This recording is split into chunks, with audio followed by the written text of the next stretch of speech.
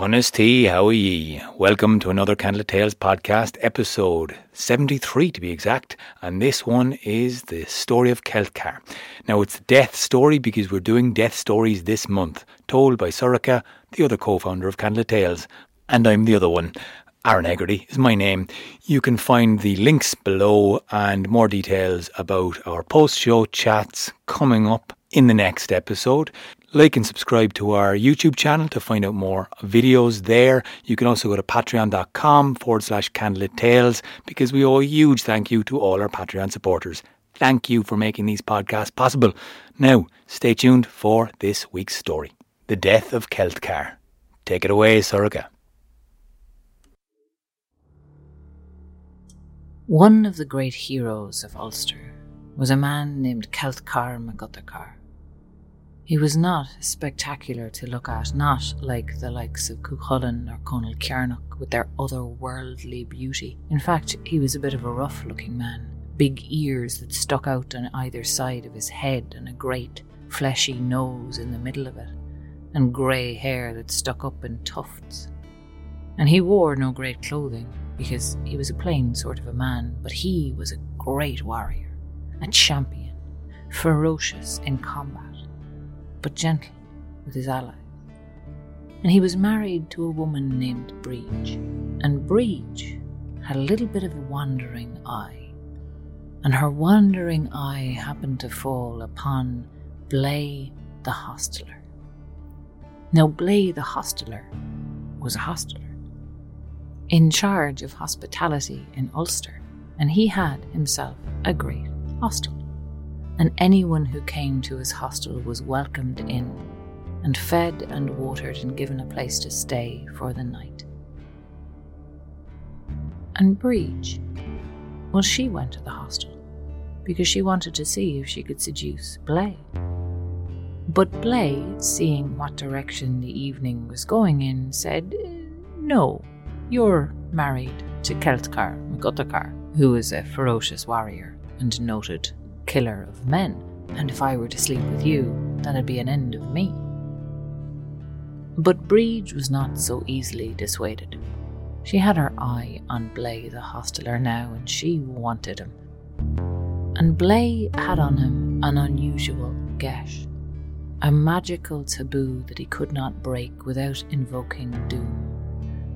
And because of the nature of this geis, he had to make it somewhat widely known, just to avoid getting into trouble.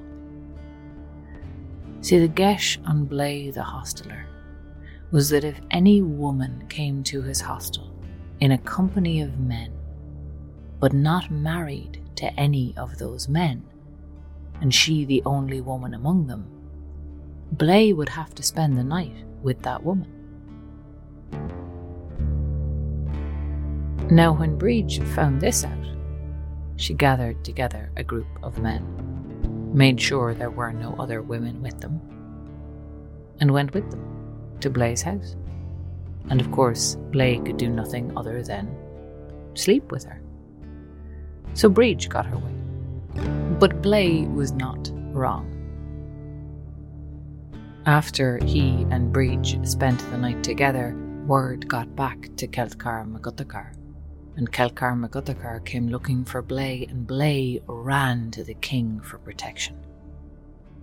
He ran into the hall of King Cruthóir mac Nessa, where Cruthóir was engrossed in a game of fichel with Cuchulainn.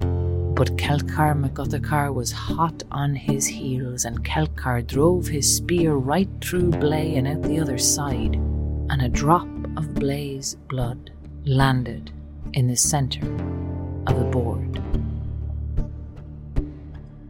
Now when they saw the blood fall, Cuchulainn and Cruthóir mac Nessa looked up, and seeing the murdered Blay, the two of them looked back at one another, and Cuchulainn said, "That drop of blood is on your side of the board, so it's your job to avenge him." And Cruthóir mac Nessa said, No, that's a little bit closer to your side of the board, so it's your responsibility." And while the two of them were involved in this argument, which went on for quite some time, Celtchar MacUttercar turned and fled. He fled south to Munster, to stay with the men of Dessie. But the king eventually decided that it was his responsibility to avenge Blay the Hosteler. And after a time, the people of Ulster began to complain to King Crohor. They said it was no good, having lost Celtchar and Blay at the same time. It was as if they had both been killed, and there was no need for it. Sad as they were to lose Blay, Celtchar was a great warrior. And so Crohor came up with an eric that he would ask Celtchar to give. And what he determined was that he would ask Celtchar MacGuthacar to rid Ulster of its 3 greatest pests. And so he sent Celtchar's son down to the men of Dessie to deliver the message to him, and Celtchar saw a second message buried in the first, a threat to his family, so he left his son with the men of Dessie and came back to Ulster to meet with Crohor. But Crohor offered his terms without treachery, without malice, and Celtchar said, "Aye, all right." And he settled back into his home with his wife and his daughter, and they waited for Ulster to need ridding of a pest worthy of Celtchar MacGuthacar.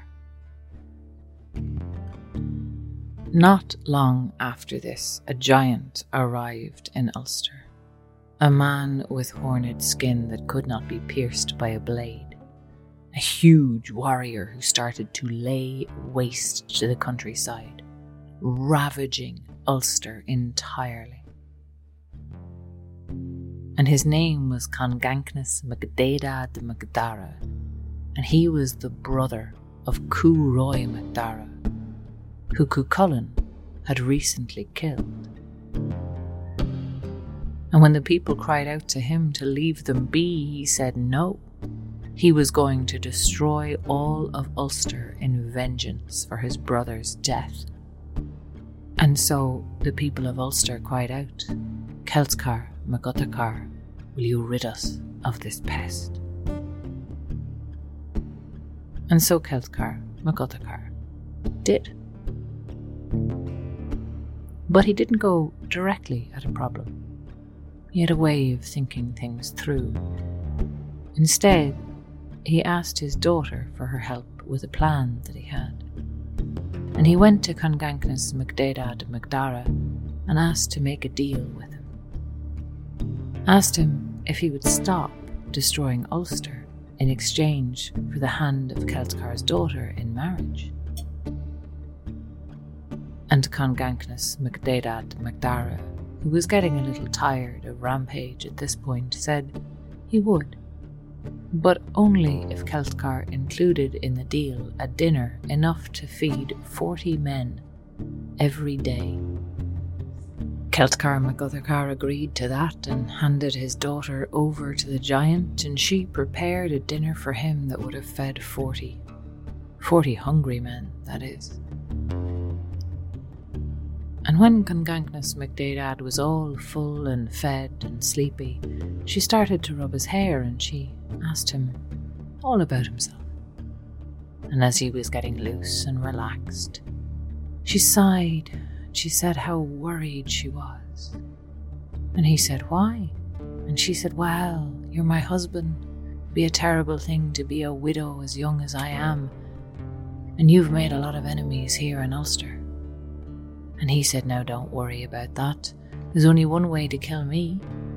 And no one would think of it by chance because it's just so weird. You see, the only way to kill me would be to heat iron spikes over a fire till they're red hot and then hammer them up through the soles of my feet and into my shin bones. That to me is a fatal wound and nothing else at all." She said, "That's good to know." And then she gave him a sleeping posset and went back to her father. Now I don't know if Congancnus MacDaedad Macdara woke up from that sleeping potion, or if he slept right through his wife and father-in-law heating up those iron spikes and hammering them through the soles of his feet, but I'll leave that up to you to imagine. Because in the end, Congancnus MacDaedad Macdara was killed, And Celtchar mac Uthachar took his head as a trophy, but found it was so big he could not move it, and so he left it there, a great mountain in the landscape. Some time after that, another pest came to Ulster, and this time it was a hound that was called the Dun Mouse. And the Dun Mouse had belonged to the son of the widow.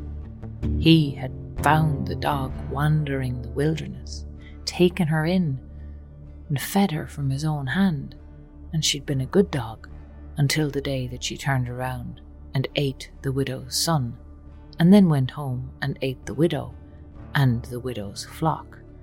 And after that, the bloodthirsty hound rampaged through Ulster every day, and every night went back to a little cave in a hidden valley to sleep.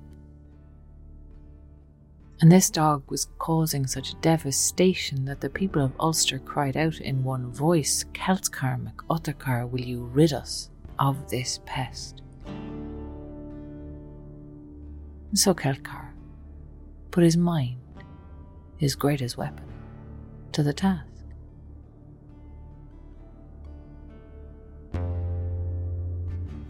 Now this dog had been hunted high and low with little success, and so Celtchar was not sure if its skin could be pierced. So he came up with a novel way of killing the dog. He got a log and he hollowed it out.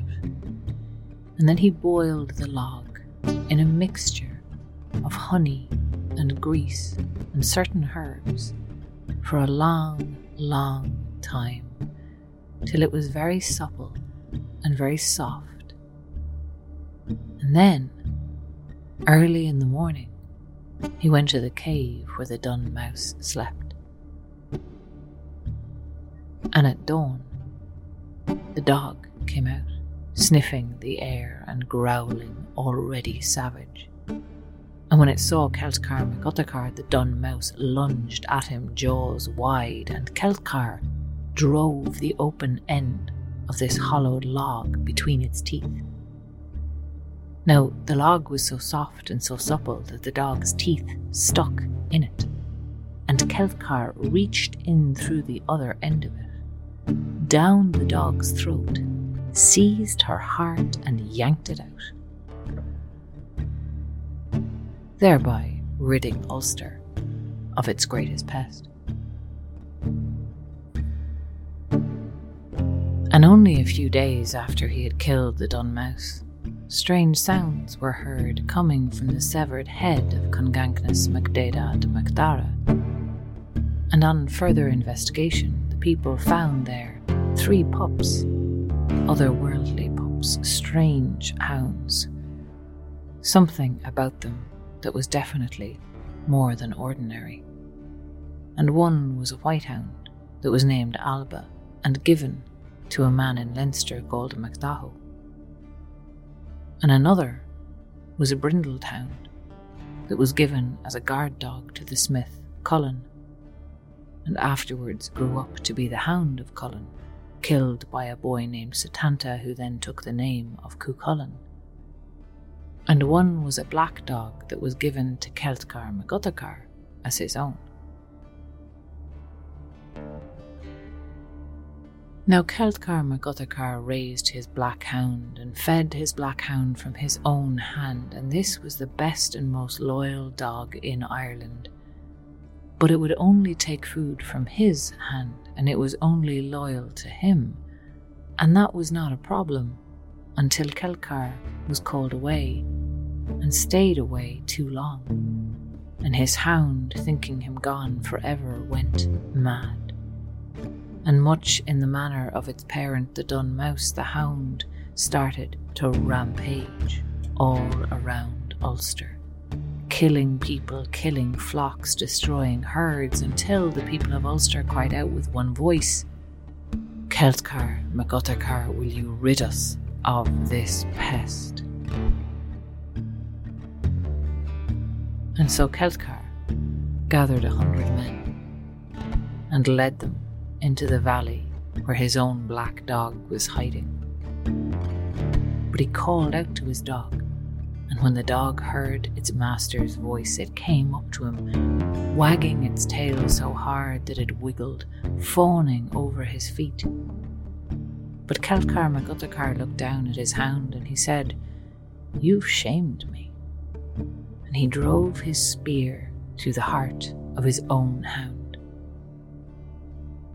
But when he lifted his spear up, the heart blood of his very own dog trickled down the hilt and touched his own skin. And then that blood went through him like a poisoned dart, up his arm, into his heart, and down his leg through the sole of his feet, where it darted out and into the soil, and Celtchar MacUttercar fell, dead, beside the body of his hound. Thanks so much for listening, guys. As always, this podcast was produced and edited by Oisín Ryan. The story was by Aaron and Sorcha Hegarty, narrated by Sorcha, and music by Oisín Ryan. You can find out more about us on our website, candletales.ie. Follow us on all the socials to find out and keep up to date with what we're doing. If we're doing any schools gigs or maybe a live gig sometime in the future, you never know. At Candle Tales on Facebook, Instagram and Twitter. Subscribe to our YouTube channel, Candle Tales, which also now has a Candle Tales for Kids playlist, #CandleLittleTales, and Gareth Curtis has some beautiful illustrations there on some of our favourite stories. Go ahead and subscribe to that channel also, because you'll be notified of when we do our post-show chats, when we talk about these stories live on Sundays at 7 o'clock. Not all Sundays, but some Sundays. Liking and subscribing to our podcast really helps us reach more people and helps us grow. We get support for this podcast only through our Patreon supporters. Thank you so much for you guys who've gone to patreon.com/candletales to keep a monthly subscription going. However, if you'd want to make a one-off donation, you can do that too by going to the PayPal button on our website, candletales.ie. Now, stay tuned for more death stories coming at you this month, because you know what? You keep them alive by telling stories about them. That's the main thing. Thanks for listening, guys, and we'll catch you next time when we talk about this story in our post-show chats. You.